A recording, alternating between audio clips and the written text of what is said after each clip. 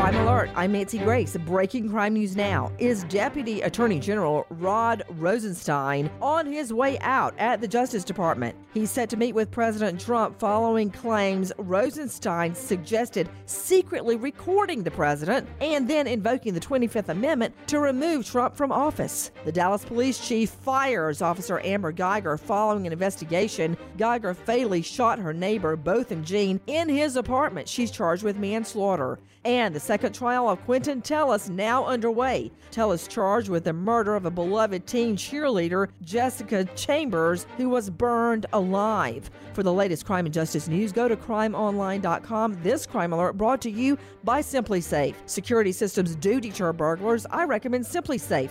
24/7 monitoring, $14.99 a month, no long-term contract. Go to simplisafe.com/Nancy today. simplisafe.com/Nancy. With this Crime Alert, I'm Nancy Grace.